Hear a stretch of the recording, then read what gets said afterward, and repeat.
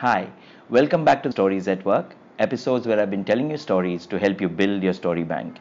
Today's story was one that was told by late Manohar Parrikar, the erstwhile Chief Minister of Goa. This was told in an event in Baroda on the 11th of September 2016 when he was then the Defence Minister of India. He talks about his days where he grew up. He grew up in a little village called Parra in North Goa. Parra is where his name Parrikar comes from. Parra is a village nestled between Asagaon and Salegaon, very close to the beaches of Baga and Anjuna. The soil there is extremely fertile. It is a bit sandy but lots of moisture and is great for lots of vegetables. Parra was well known for watermelons, really large watermelons. Now during the end of harvest season in the month of May, the largest farmer of watermelons in Parra always had a contest for the little boys in Parra, contest of eating the largest amount of watermelons. And Parrikar loved this. This was the contest he looked forward to. In fact, on the day of the contest, he says he felt that the farmer was much better than his dad because his dad got one watermelon that the whole family had to share. Here, he could eat multiple watermelons. And that memory stayed with him. He, of course, finished his studies, then went to IIT. A few years after returning from IIT, one day he went to the market looking for watermelons.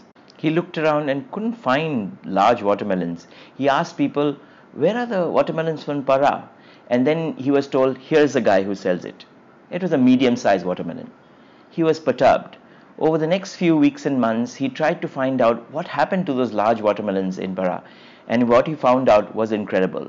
Using his questioning of people around and his little interest in genetics, he had taken a side subject in IIT on genetics, he found out what had happened. Well, during the watermelon contest when he was a little boy, one of the rules that the farmer had kept was that the little kids could not eat the seeds. They were not allowed to eat the seeds, and they were not even allowed to bite the seeds. What they were supposed to do is, while having the watermelons, throw the seeds into a bowl. And this farmer would then take the seeds and use it for the next season. Now, this farmer had chosen always the largest watermelons for the contest. And the reason for that was not because he wanted the kids to have large watermelons, but he wanted large seeds. Now, it seems that the next generation did not really understand this.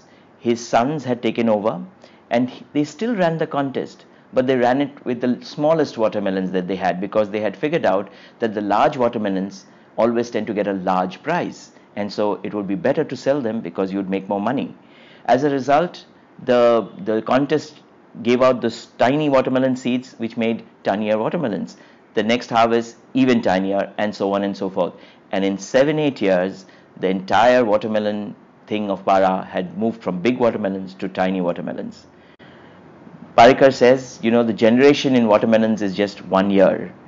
Yeah, and in 7 years, we had destroyed it. What a powerful story. Where in business can you use this story? A few places. One is when we are trying to make a point that one must not sacrifice long-term value for short-term profit. The other point is when you need to understand what creates value in your company or your project. Why has it been so successful? If you do not understand the levers, you might just jeopardize the business by looking at short-term gains.